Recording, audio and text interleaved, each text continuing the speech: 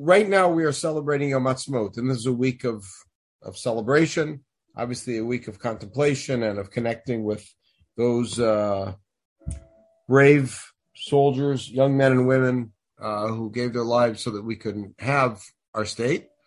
But now we've moved into the celebration of Yom Ha'atzmaut, and Yom Ha'atzmaut always comes around this time of year, meaning always comes around this time of Parshiot, of Achrei Mot and Kedoshim. And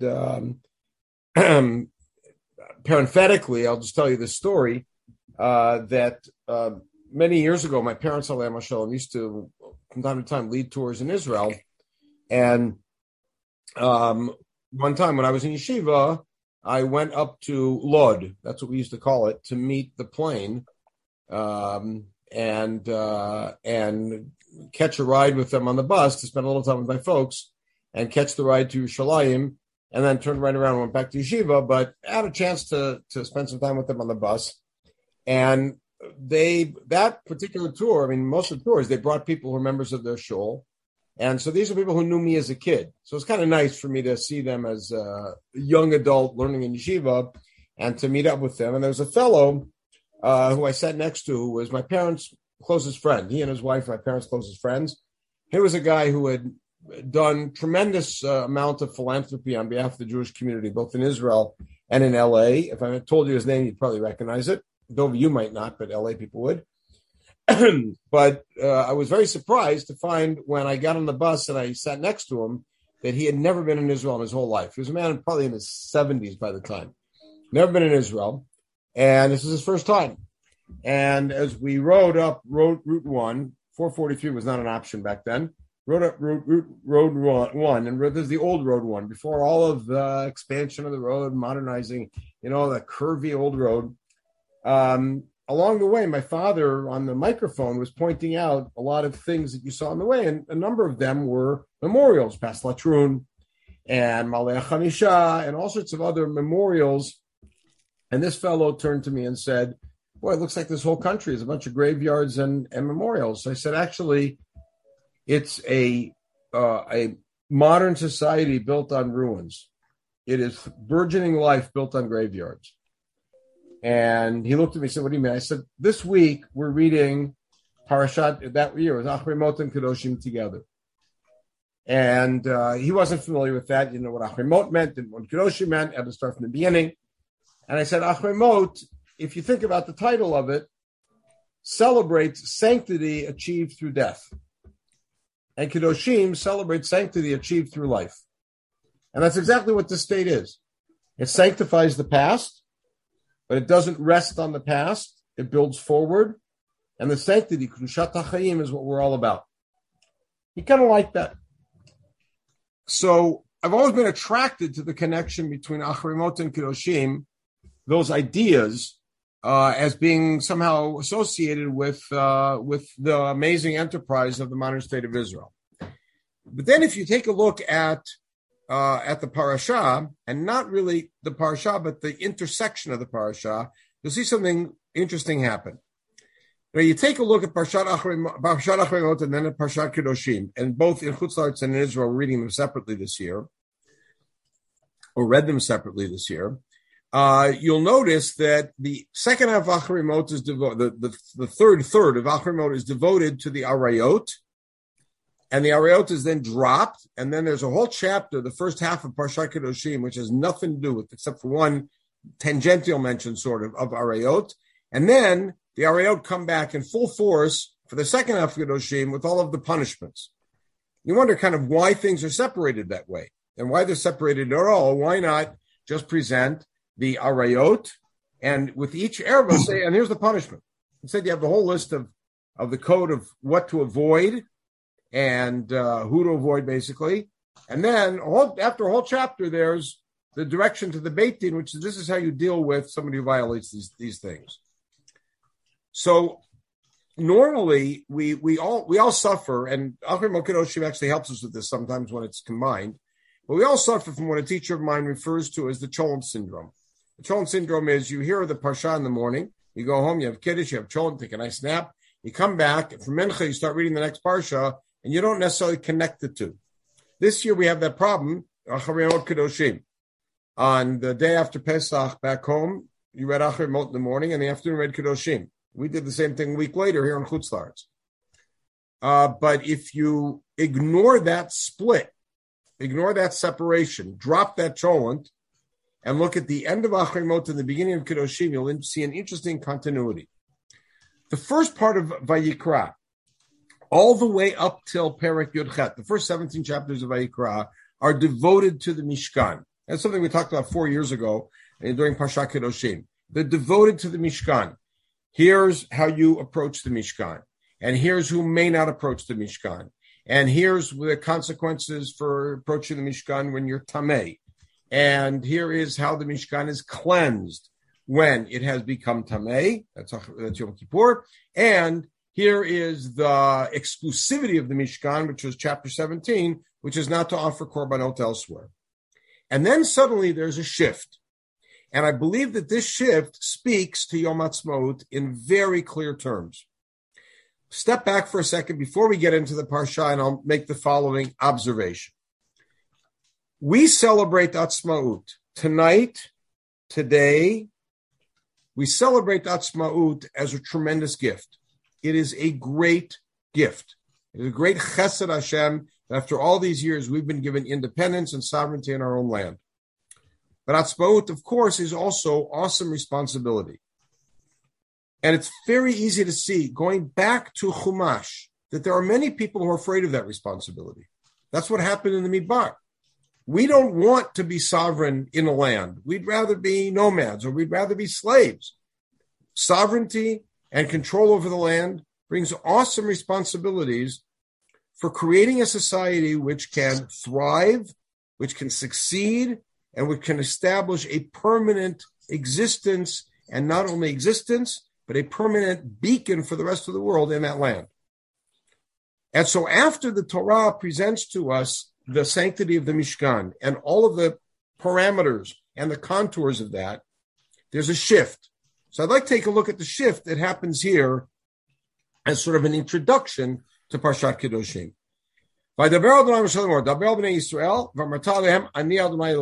Now, you don't need to look any further than to tell this is a brand new statement, and it's the beginning of something grand and powerful.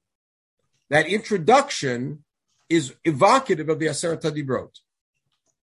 What is it? You should tell the people, Ani Adonai Elohechem. Okay, so this is very big. And what's the first lesson you're supposed to get? And by the way, this is people who right now are camped at Har Sinai. Moshe is in the Mishkan getting these mitzvot, and they are very quickly going to pull up stakes and march into the land, conquer the land, and set up living in the land. There's no 40 years. There's no Meraglim. It's all in the future. And what's the first statement said to these people now that we're talking to the people, as opposed to the people around the Mishkan? First thing, forget everything you learned in Egypt. Whatever you learned from being in Egypt, do the opposite. It means forget it in the sense of remember it and remember to avoid it. But that's not enough. But don't imitate the land you're coming to. Now, that sounds like it glorifies the desert. It doesn't. It doesn't say that everything between Mitzrayim and Canaan is good. You were in Mitzrayim for several generations. You learned certain behaviors from them. You saw certain behaviors. You saw what certain rulers do with their slaves. You saw what certain people do with their family members, etc. Erase that. That's not what you're going to do. And you're coming to Canaan, don't take the opposite approach, which is to say, now that I'm entering this land, it's time for me to accept the behaviors of this land. Don't follow in their laws. Don't imitate their practices. Rather, at mishpatai tasu and chukotai tishmeru lalachet bahem. My laws, meaning I'm giving you a new law. We're in the middle of that law. You've already heard some of it. You're getting more of it. And these are the laws that you're supposed to follow. Ani Adonai Elohechem. Again, that signature. Ushmartem et chukotai mishpatai. And here's the promise. Asher yaseh otam ha'adam v'chai bahem. Now, v'chai bahem is both a command and a promise. These are the laws you're supposed to follow, and you're supposed to live by them. read differently. These are laws you're supposed to follow, and therefore you will live. And again, Ani Adonai, again, that signature. And what then comes immediately? The core is the sanctity of the family and the holiness of sexual morality. That's the core of your success in this land. Don't follow the abominable behavior that you saw in Egypt. Pharaohs marrying their own sisters and their own daughters. Don't follow the practices that you're going to encounter in Canaan, but rather you maintain this level of morality. And then the whole list of arayot is there, including homosexuality and bestiality and molech and everything else that's involved. At the end of that list, watch what it says. Al titam'u v'chol eila. Do not become defiled with any of these things. Why? What's the argument? The argument which started out as, you should follow my laws, becomes now a very practical argument, which is, all the nations that I'm sending out, how do you think you're going to win this war? I'm going to help you defeat them. Why do they deserve to be exiled? Because they became defiled. And what happened as a result of them becoming defiled? And this is such a powerful statement about the kesher between Am and Aretz, the connection between the people and our land. Vatitma haaretz.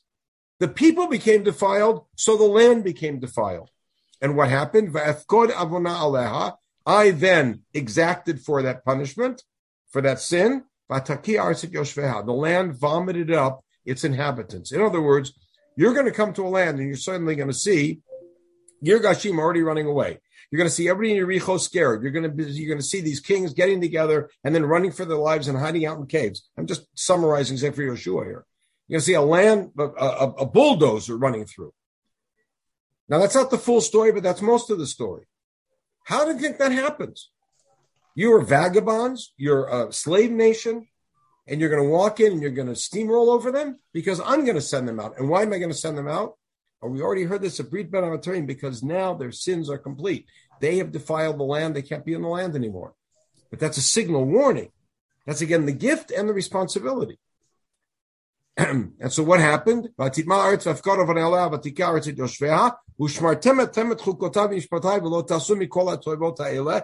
that motivation. Don't do all of these terrible things. None of you should behave this way. Even the strangers. You got to make sure the strangers who are outsiders, who are joining you, they also live up to this morality. Because otherwise they will defile the camp, the people, and the land. And then you will be thrown out. This is what the people before you did. And they got thrown, and the land got defiled. So don't make sure the land doesn't throw you out because you defile it.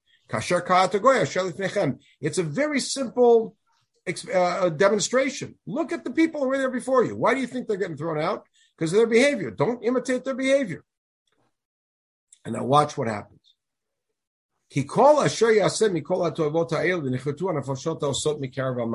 I put it in different color for the following reason. Hashem right now is addressing Am Yisrael on two planes. He's addressing Am Yisrael on the individual plane and on the national plane. On the national plane, if you as a nation, if you as a culture adopt the local cultures of the pagan people here, or decide to carry with you the cultures that you grew up in and your parents grew up in Egypt, and decide to adopt them because now you're the overlords, you as a people will be thrown out.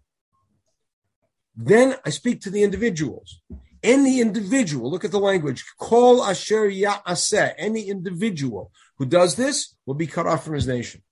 Now, karet, that punishment of karet, which we already encountered back in Bereshit with Brit Milah, is one that Chachamim are divided on what it means. Doesn't mean you die by a certain age. Doesn't mean you die childless. Doesn't mean you have no chelik in Olam Haba. The simple pshat of karet is you're cut off from the people. And it makes a lot of sense. Here's somebody among us, part of our nation, who is threatening our existence because he or she is behaving in a way that defiles the land and threatens our national existence. They got to be thrown out. They are excised from the people. Whether it's HaKadosh Baruch Hu cutting them out or we're cutting them out. So that's speaking to the individual. So if you have individuals who behave this way, They got to be sent out. If the nation behaves this way, the nation will be sent out of the land. And then it ends with Ushmartem et mishmarti, you guard what I've given you to guard. Don't do the disgusting things that were done before you. And now we shift from this emphasis on the threat and the very pragmatic motivation to not do these things, because look what happened to the people before you. And suddenly, at the very last moment, the shift moves up. Don't you become defiled. Why? Ani Adonai Elohechem, and again that signature. I am Hashem, your God. We got a relationship. Let's honor that relationship. Let's raise who we are to be worthy of that relationship. So we've moved up.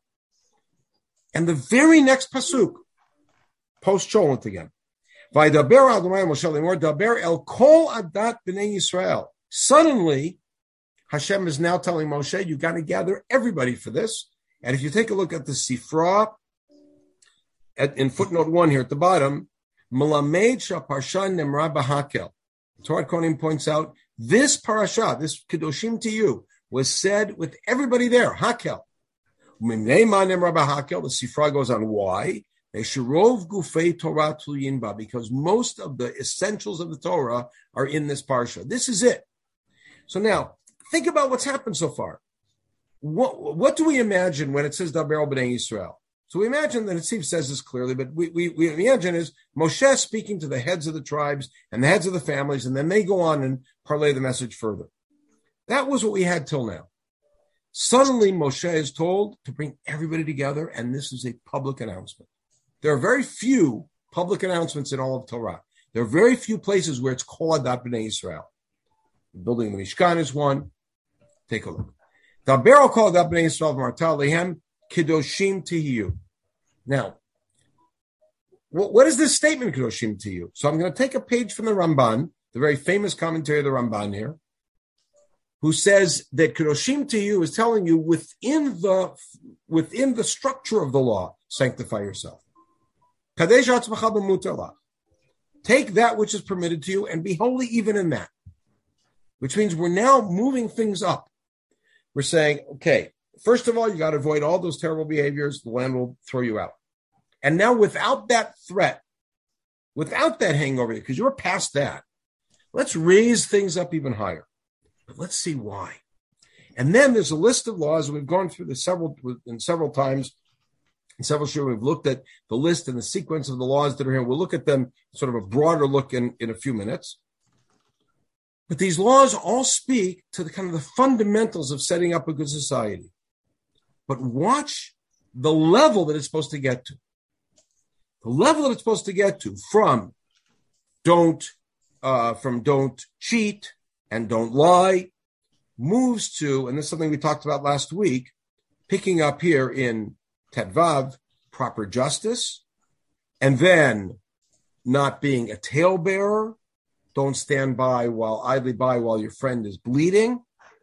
Don't hate a fellow in the heart. Rather, we talked about this last week, rather rebuke him, tell him what's bothering you. Don't take vengeance. Don't bear a grudge. That's kind of the end of that series. Which means, by the way, HaKadosh Baruch Hu now is turning the volume way up. It started out as, listen, I'm bringing to the land, don't mess it up. You see how they messed it up, don't you mess it up. And that's very broad statements. And it talks about essential things, about sexual morality and about idolatry. And then suddenly there's a call to be even better than that. Because what is it that we're supposed to be doing? We're not just coming to a land. We're not just coming back to a land after 2,000 years in order to not get thrown out. We're not just coming to a land to establish a society that can't be destroyed. We're coming to a land to establish a holy society, a society which ultimately is supposed to inspire the entire world to come around to learn from HaKadosh Baruch Hu. That's our goal. That's our job. Says, okay, so the first step is don't mess it up. Okay, now that we've got that taken care of, let's get everybody together and tell you this is how you need to behave. So I want to take just a couple little pieces from here. Beautiful comment of on Shadal on the significance in Pasuk, Hey, Vav, and Zion, talks about the law of Pigul. It's a weird thing. We're talking about grand things like Shabbat and honoring parents, and suddenly the law of Pigul, which is that if you bring a korban, you cannot eat it past its time. So what's that doing here? So Shadal has a great insight here. He says, think about this. If a person brings a korban todah, let's say I brought a korban todah, Dovi brings it in the morning. Dovi comes to Yerushalayim, brings his korban todah, which is a cow, let's say, with 40 loaves. So 4 of the loaves go to the Kohanim. In the meantime, we've got a whole cow, which he's bringing because he's thanking God for Atzmaut, or he's thanking God for a family simcha or something.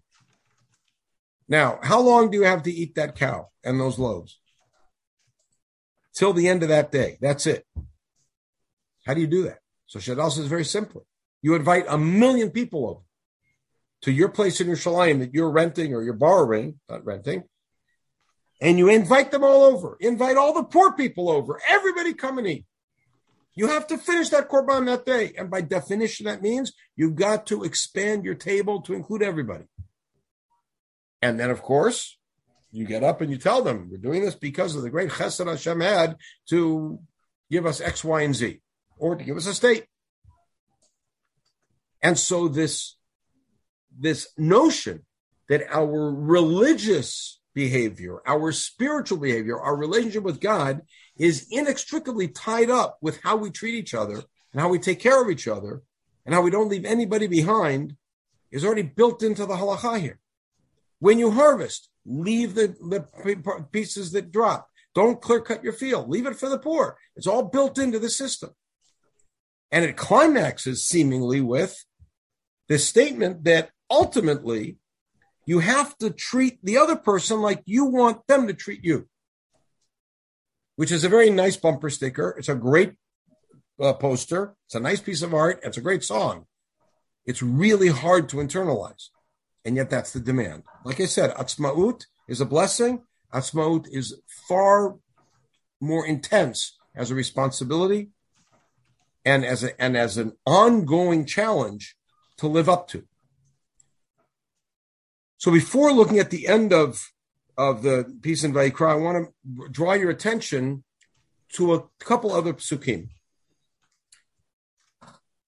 Jumping way ahead in history, the experiment that we will call settling the land of Israel, which succeeded for a while, ultimately failed. First, the kingdom split, and then a couple hundred years later, the northern kingdom was taken captive and finished. And 150 years later, the southern kingdom, the kingdom of Yehudah, was destroyed. The Jews were taken off to Bavel. They ran away to Egypt. Some of them remained. And ultimately, they end up in Bavel. And less than 50 years later, things turn around. The Babylonians are defeated. The Jews are allowed to return. And they return. They don't return in big numbers, but they return. And what's the question that's on their minds? The question on their minds, Zechariah Zion, is, should we continue mourning during the month of Av? The Beit HaMikdash is destroyed. Yeah, we're building a new Beit HaMikdash. It's already been rebuilt. We're now dedicating it, but do we continue to mourn? You know what Zechariah's answer to them is? Normally, with a question like that, you have two answers, which is yes or no. You know what Zechariah's answer to them is? A very long answer. The answer is, you're asking the wrong question. I'm not going to answer your question. You want to fast, fast. You don't want to fast, don't fast. That's not the question. You know what the question is? Have you paid attention to what caused the destruction, and are you going to fix it? And now watch his powerful words here in source 2. This is what God says. Just as I conspired to harm you, when your ancestors angered me, and I didn't back off, I punished you.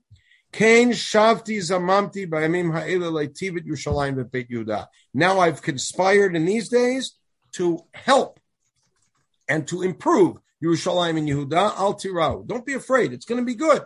And watch what he says. This is what you've got to do. This is the society you got to build. Dabru emet ishareu. Speak honestly with each other.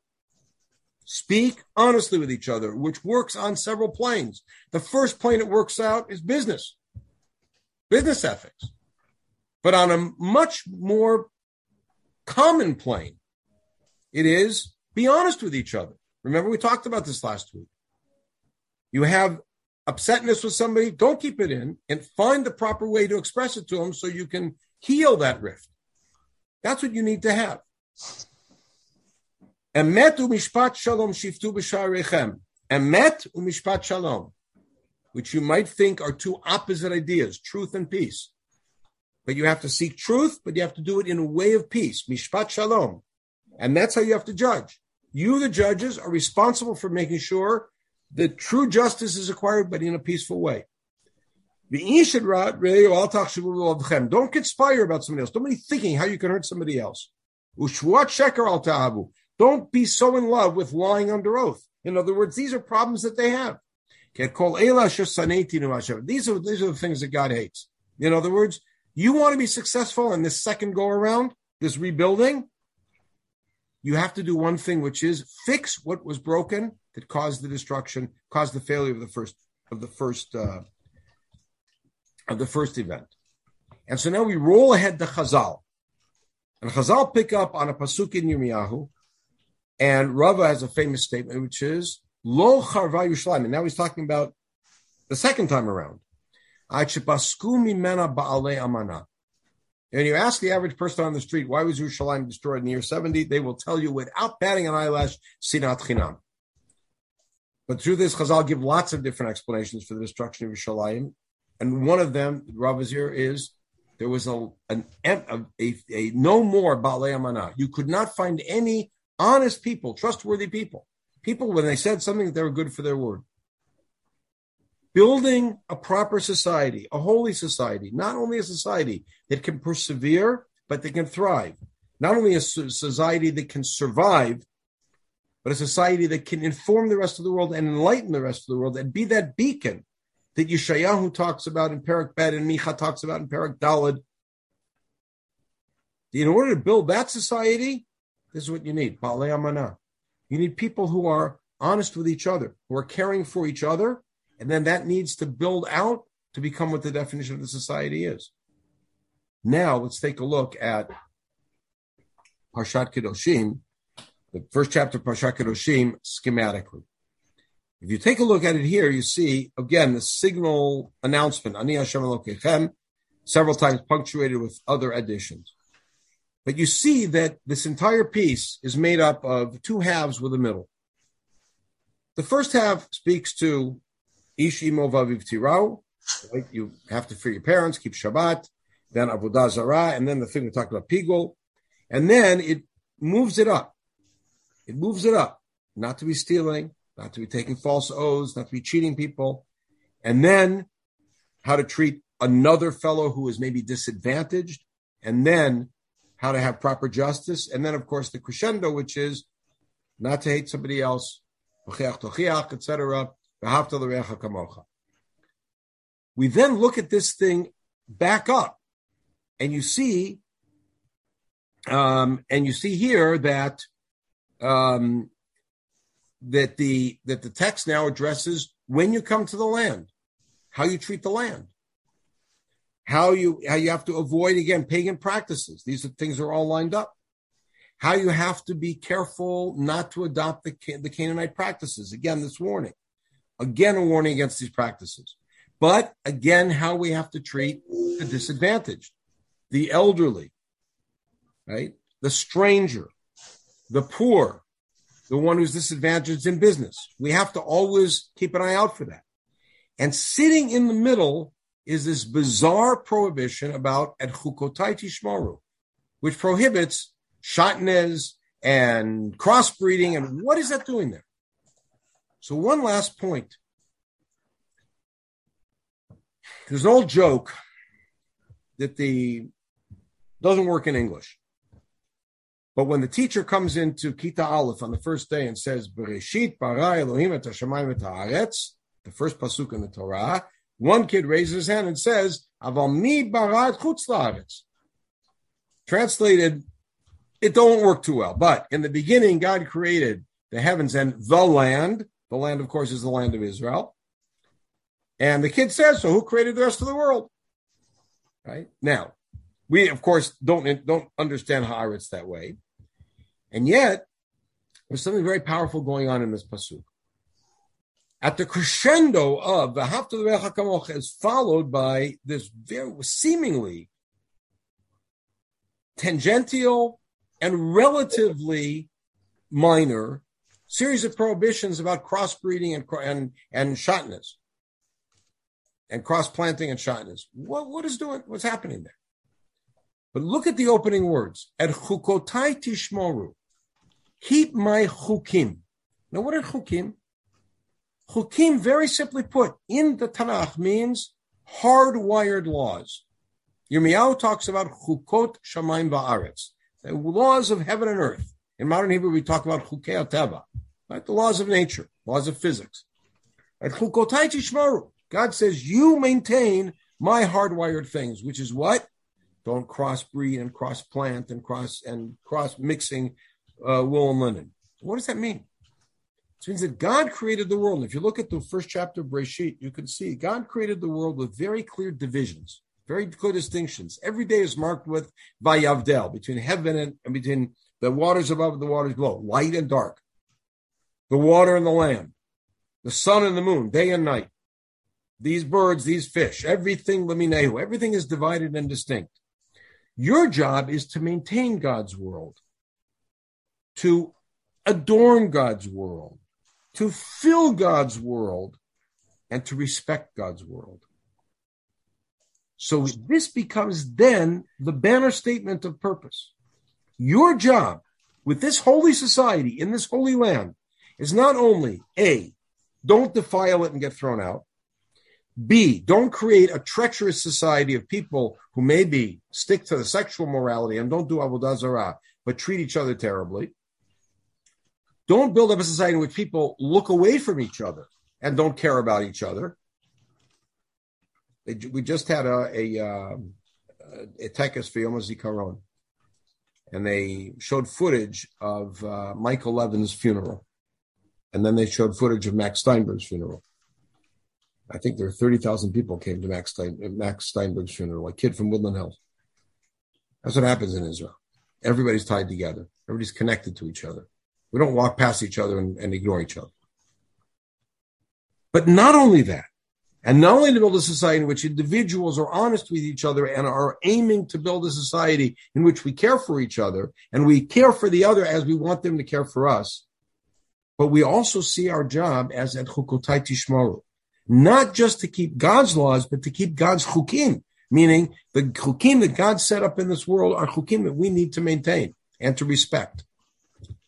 And then we end up with the signal, with the banner statement at the end, Ushmartem et kol chukotav et kol mishpatai v'asitem otam. And then Ani Hashem. And so the purpose of our coming into the land under Yoshua, our returning to the land under Zerubbabel, and our returning into the land starting 150 years ago, our purpose is to build a society that can reflect Ani Hashem. And the steps are presented at the end of Achrei Mot and the beginning of Kedoshim.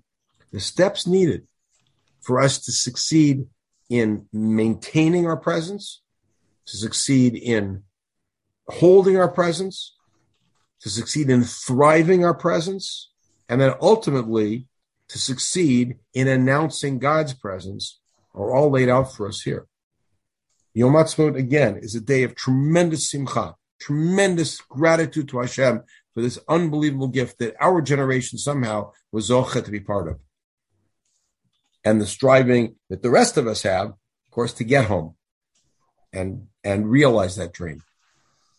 But it also carries with it an awesome responsibility of what it is that we need to do in order to be worthy of that gift and to make sure that that gift is something not only that we hold on, that we're able to hold on to forever, but that we're able to achieve its ultimate purpose, which is l'kadesh Hashem Shamayim, and to make HaKadosh Baruch Hu Shechina manifest in the whole world. Chag Atzmaut Sameach to everybody.